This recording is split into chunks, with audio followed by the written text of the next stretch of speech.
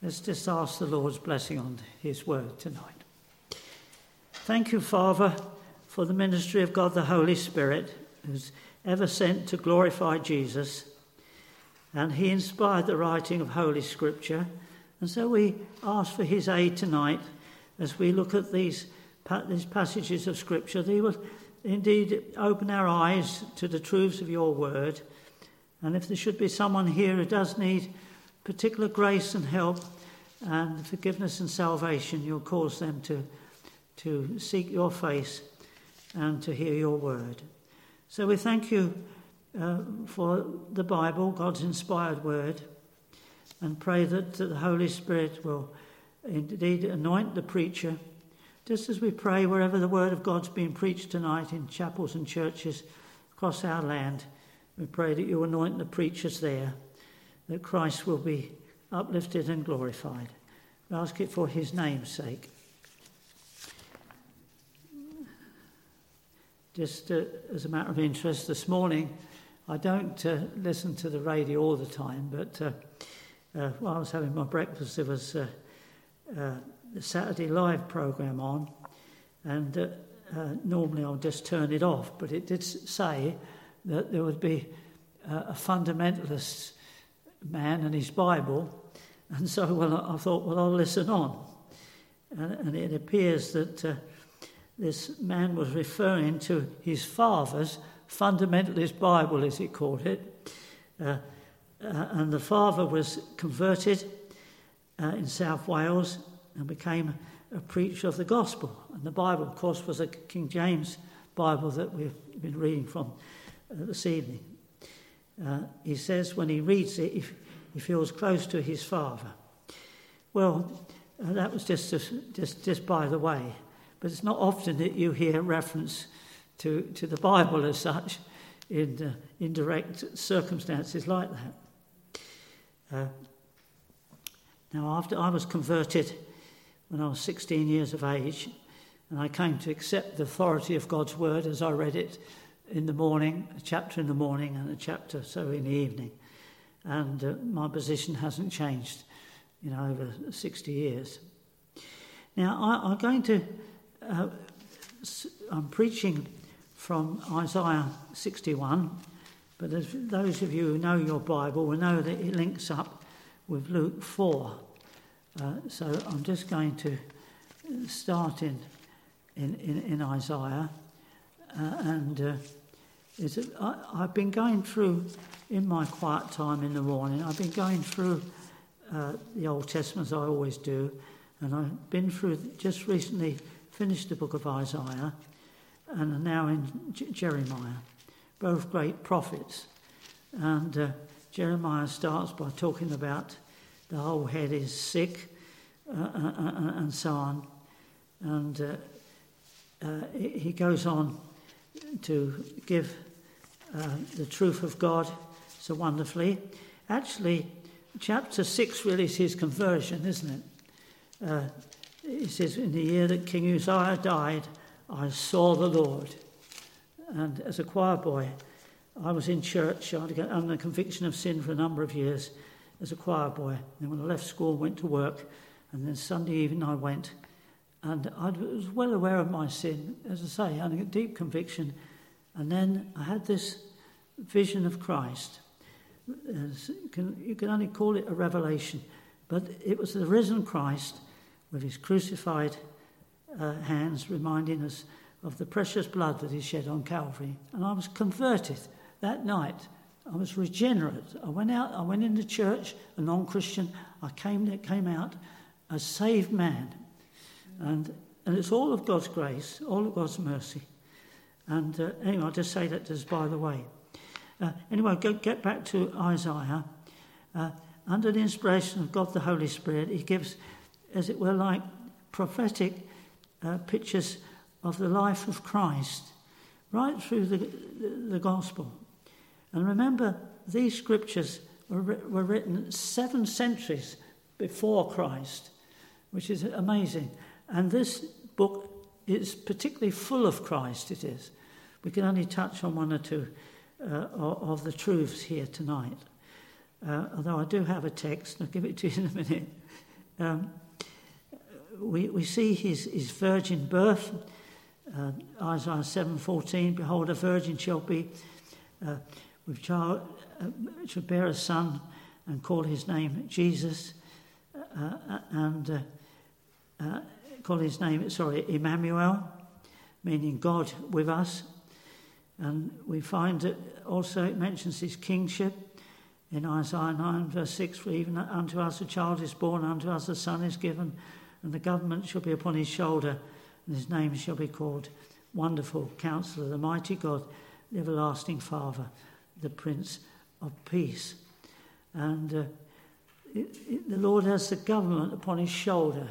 We need to pray for those in authority. We haven't prayed earlier for our government and the decisions made of who the new leaders should be, but we need to pray about that, of the Conservative Party.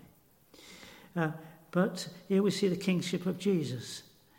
The Bible, throughout the Bible, we read of he who is the King of Kings and Lord of Lords. And all this, of course, is all given by God the Holy Spirit. I mean, to think that, as it were, if we were to go back to the 1500s and to think that, that something could have been written then that affects us now in all such detail, we wouldn't believe it was possible. You see the divine conviction and authority of the Word of God. We can only just touch on these things. Then we have his wonderful work on the cross of Calvary. We're all familiar with Isaiah 53. He's despised and rejected of men, a man of sorrows and acquainted with grief. We hid, as it were, our faces from him. And he was wounded for our transgressions, bruised for our iniquities, and the chastisement of our peace was upon him. And with his stripes we are healed. And all the wonderful picture and the detail going on to the end of the chapter, where it speaks of the dying thief, the two others, criminals on the crosses with Jesus in the midst, and one indeed asked the Lord to come down from the cross and save him, and the other rebuked him. Said, "Don't you fear God, seeing we're in the same condemnation? But this man have done nothing amiss." And he says unto Jesus, "Lord, remember me when thou comest into thy kingdom." And the Lord graciously says to him, "Today shalt thou be with me in paradise." How wonderful.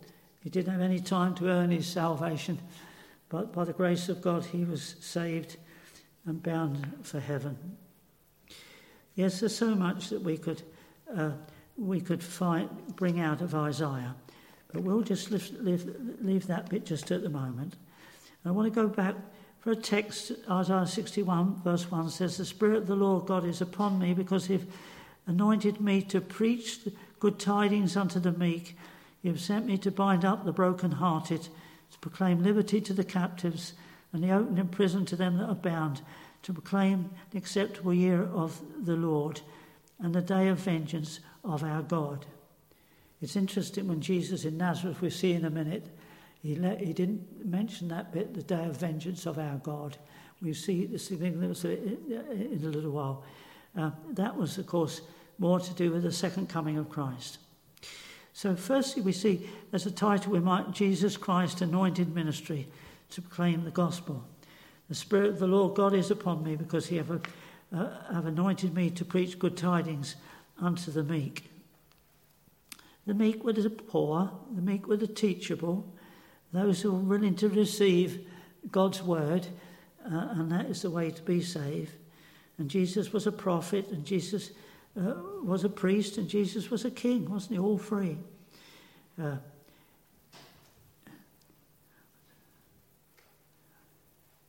just trying to read my own writing here, don't worry. Here we have Jesus' gospel, almost like his gospel manifesto. I know that word is used in the political terms, but there's so manifold things said about the Saviour and his ministry. First of all, good tidings unto the meek. Good tidings. We think of at Christmas time, good tidings of great joy. And Jesus came to bring that, didn't he? Good tidings of great joy to this world. and all who receive him as their Saviour know something of those good tidings. There's so much we could say about that, the good news of the Saviour. We'll say a bit more perhaps in a minute. But secondly, Jesus came to bind up, it says, the broken-hearted. And he came, as it were, to bind them up, to bandage, if you like, people whose hearts are broken. There's so many people today. I remember a lady on the caravan park at Toaster saying to me one day, "My heart is broke," she says.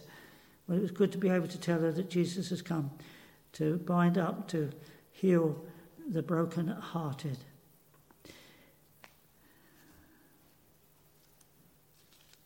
And this word really covers every type of human condition, as it were. And the Lord wants to help people.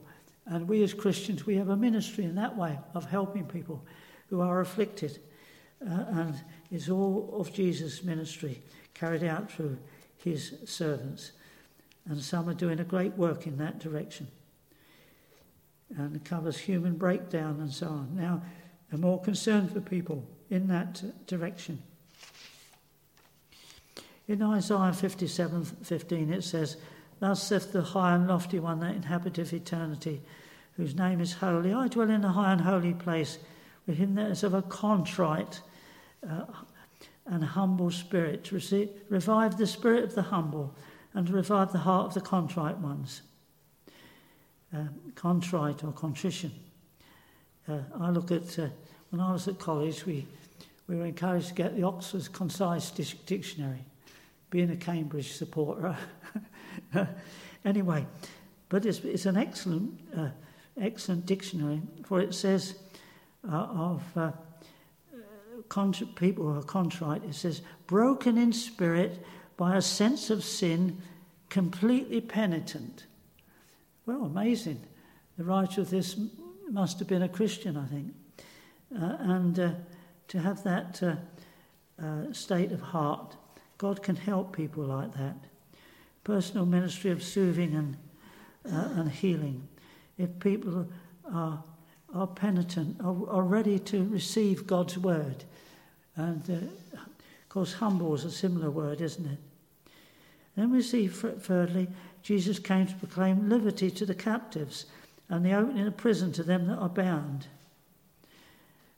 Many today, sadly, are captive, perhaps by drink or drugs. Said in Scotland, it's been really bad there, and the number of such people has increased considerably of recent years, sadly. I expect it's bad in parts of England too. And in John 8, verse 11, then said Jesus to those Jews which believed on him, "If ye continue in my word," my teaching, "then are you my disciples indeed, and you shall know the truth, and the truth shall make you free." Actually, it's outside on the notice board. That verse is 8:32. The truth shall make you free. Praise God. And John 17, Jesus prays, "Sanctify them through thy truth. Thy word is truth." I was going to be naughty and say, "Have you read God's word today?" I'm sure that I don't need to ask folk here. Release the bringing of prisoners out of the dark dungeon into the light. Isaiah 61 verse 3 says, "To point unto them that mourn in Zion, to give unto them beauty for ashes, the oil of joy for mourning, and the spirit and a garment of praise for the spirit of heaviness, that they might receive the Lord's blessing." Here's a sort of exchange here. Beauty instead of ashes. Ashes associate the children of Israel. Whenever there was trouble, in a sense, they put on sackcloth and ashes, didn't they? And beauty, to be dressed beautifully. To oil of joy in place of mourning. And we praise God that those of us who mourn lost dear ones have known the Lord's joy in our hearts, even though we're sad, we're losing our loved ones. And thirdly, the garment of praise instead of the spirit of heaviness. Now, in Luke 4, Jesus goes to Nazareth, where he's brought up. And Luke 4, verse 14, we're in Luke 4 now. And Jesus returned in the power of the Spirit into Galilee, and there went out a fame of him throughout all the region round about. Verse 15, and he taught in their synagogues, being glorified of all. And he came to Nazareth, where he'd been brought up, and as his custom was, he went into the synagogue on the Sabbath day and stood up to read. It's good to have a custom to go to God's house regularly. I'm sorry I'm not here in the morning, because I would love to be here in the morning. And was there delivered unto him the book of the prophet Isaiah. And when he had opened the book, he found the place where it was written, the Spirit of the Lord God is upon me, because he has anointed me to preach the gospel to the poor. He has sent me to heal the brokenhearted, to preach deliverance to the captives, and open of sight to the blind, and to set at liberty them that are bruised. Verse 19, to preach the acceptable year of the Lord. And he stopped there. That's significant. Jesus stopped there, and then he gave the book, which would have been the scroll, back to the minister of the synagogue there. He didn't go on about the vengeance of our God, because that's to do with the second coming, as it were. But he stopped there because he was. I'm sure because later, as we read on, you'll follow better as I read on. And it said, and the eyes of all them, verse 21, in the synagogue were fastened on him. You know, this word fastened, it's something that, holds, as it were. And they were looking at him.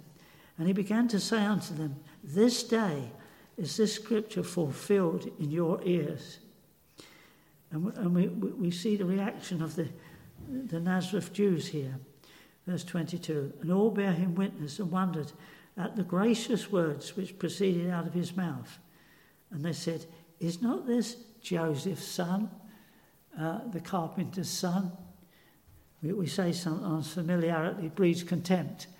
Well, it did in this case, didn't it? They couldn't understand how this dear man, young man brought up in the carpenter's shop, how he could have the sort of ministry he had. Now, I'm going to quote a couple of verses to do with unbelief, because they're very appropriate here, and that is there's unbelief and there's belief, isn't there? A believer in Jesus and an unbeliever.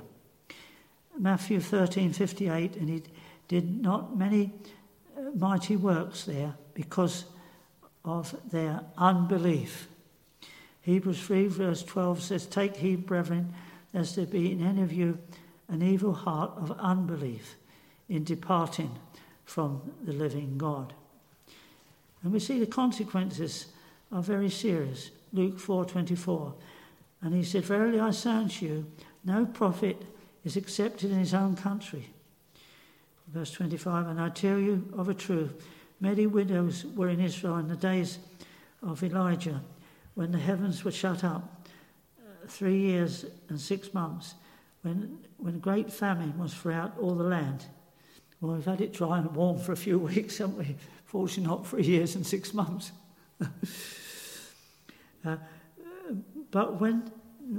But unto none of them was Elijah sent, but unto Sarepta, a city of Sidon, unto a woman that was a widow. And of course Elijah says, as the Lord God of Israel liveth, 1 Kings 17:1, before whom I stand, there shall not be dew nor rain these 3 years, according to my word. There's so much we could say about that. When you go through the book of Isaiah, it's the same now I'm reading Jeremiah. There's continual reference to the Gentiles. So in a sense, they should have realised that though they're the original chosen people to be for whom the prophets would come and the Messiah would come. They weren't. The gospel wasn't just for them, but for every nation under heaven. Luke 4:27. And many lepers were in Israel in the time of Elisha the prophet, and none of them were cleansed, saving Naaman the Syrian. Well, you can understand him getting upset because he was mentioning to those who were really Gentiles, I assume. And then we see the extreme reaction of the Jews, verse 28. And they, in the synagogue, when they heard these things, were filled with wrath. They were angry. Verse 30, and rose up and thrust him out of the city and led him unto a brow of the hill whereon their city was built, that they might cast him down headlong, kill him in other words. But he, passing through the midst of them, went his way, amazingly. It mentions the brow of a hill, because when you go to Nazareth, I've been to Nazareth, it's as if it's on a hill, the top of it. And when you go out of Nazareth, you've got to go down. So it's been quite easy for them to push him over, as it were. But the Lord Jesus, under the preservation of God, he was able to escape, as it were. And we see the extreme reaction of the Jews. Now we see the exemplary response of the Jews in Capernaum. What a contrast to the two synagogues. Luke 4, verse 31. And he came to Capernaum, a city of Galilee, and taught them on the Sabbath days. In other words, it would have been continuous ministry. And they were astonished at his doctrine, his teaching, for his word was with power. And then Jesus healed a man who was of demon possession. And verse 37 said, and the fame of him went out into every place of the country round about. And then later on, he went to Simon's home, and his wife's mother had a great fever. He laid his hand and healed her, and she later came and ministered unto him.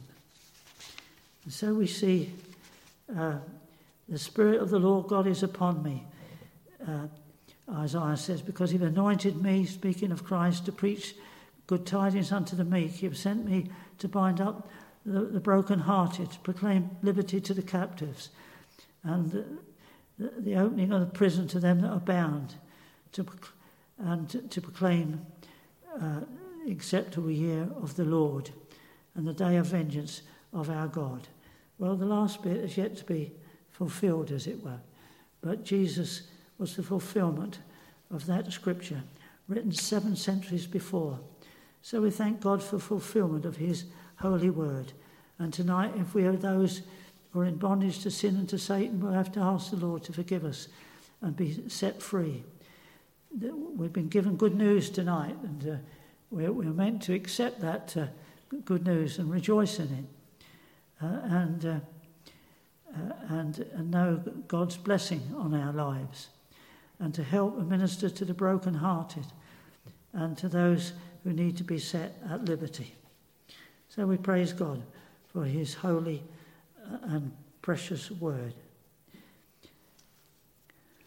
Now we'll come to think about the message and our response to it, as it were. I did write one or two things down here very briefly. Well, I don't know. Seem to know most of you here tonight. And what would have been, have you received the good tidings? Well, I have, and I expect you have too. Have you a burden for the truth of God? I can say down here too, have you an unforgiven sin in your life? That remains to be dealt with. The Lord Jesus stands ready to forgive. Are you burdened with a care and anxiety? Well, the Lord can deal with your care and anxiety. Come to Jesus. Ask his help in prayer and lift your cares from your heart. As Peter says, cast your care upon the Lord, for he cares for you. Praise God. And may the Lord bless those who mourn, that they may be comforted. So receive our thanks in Jesus' name. So we'll briefly pray. So, dear Lord, we pray that you will set your seal upon your word, that we'll receive what it is for us individually tonight, and that you'll help us live out these truths in our lives, that we may glorify your name. And we give you praise for your goodness to us. In Jesus' name, amen.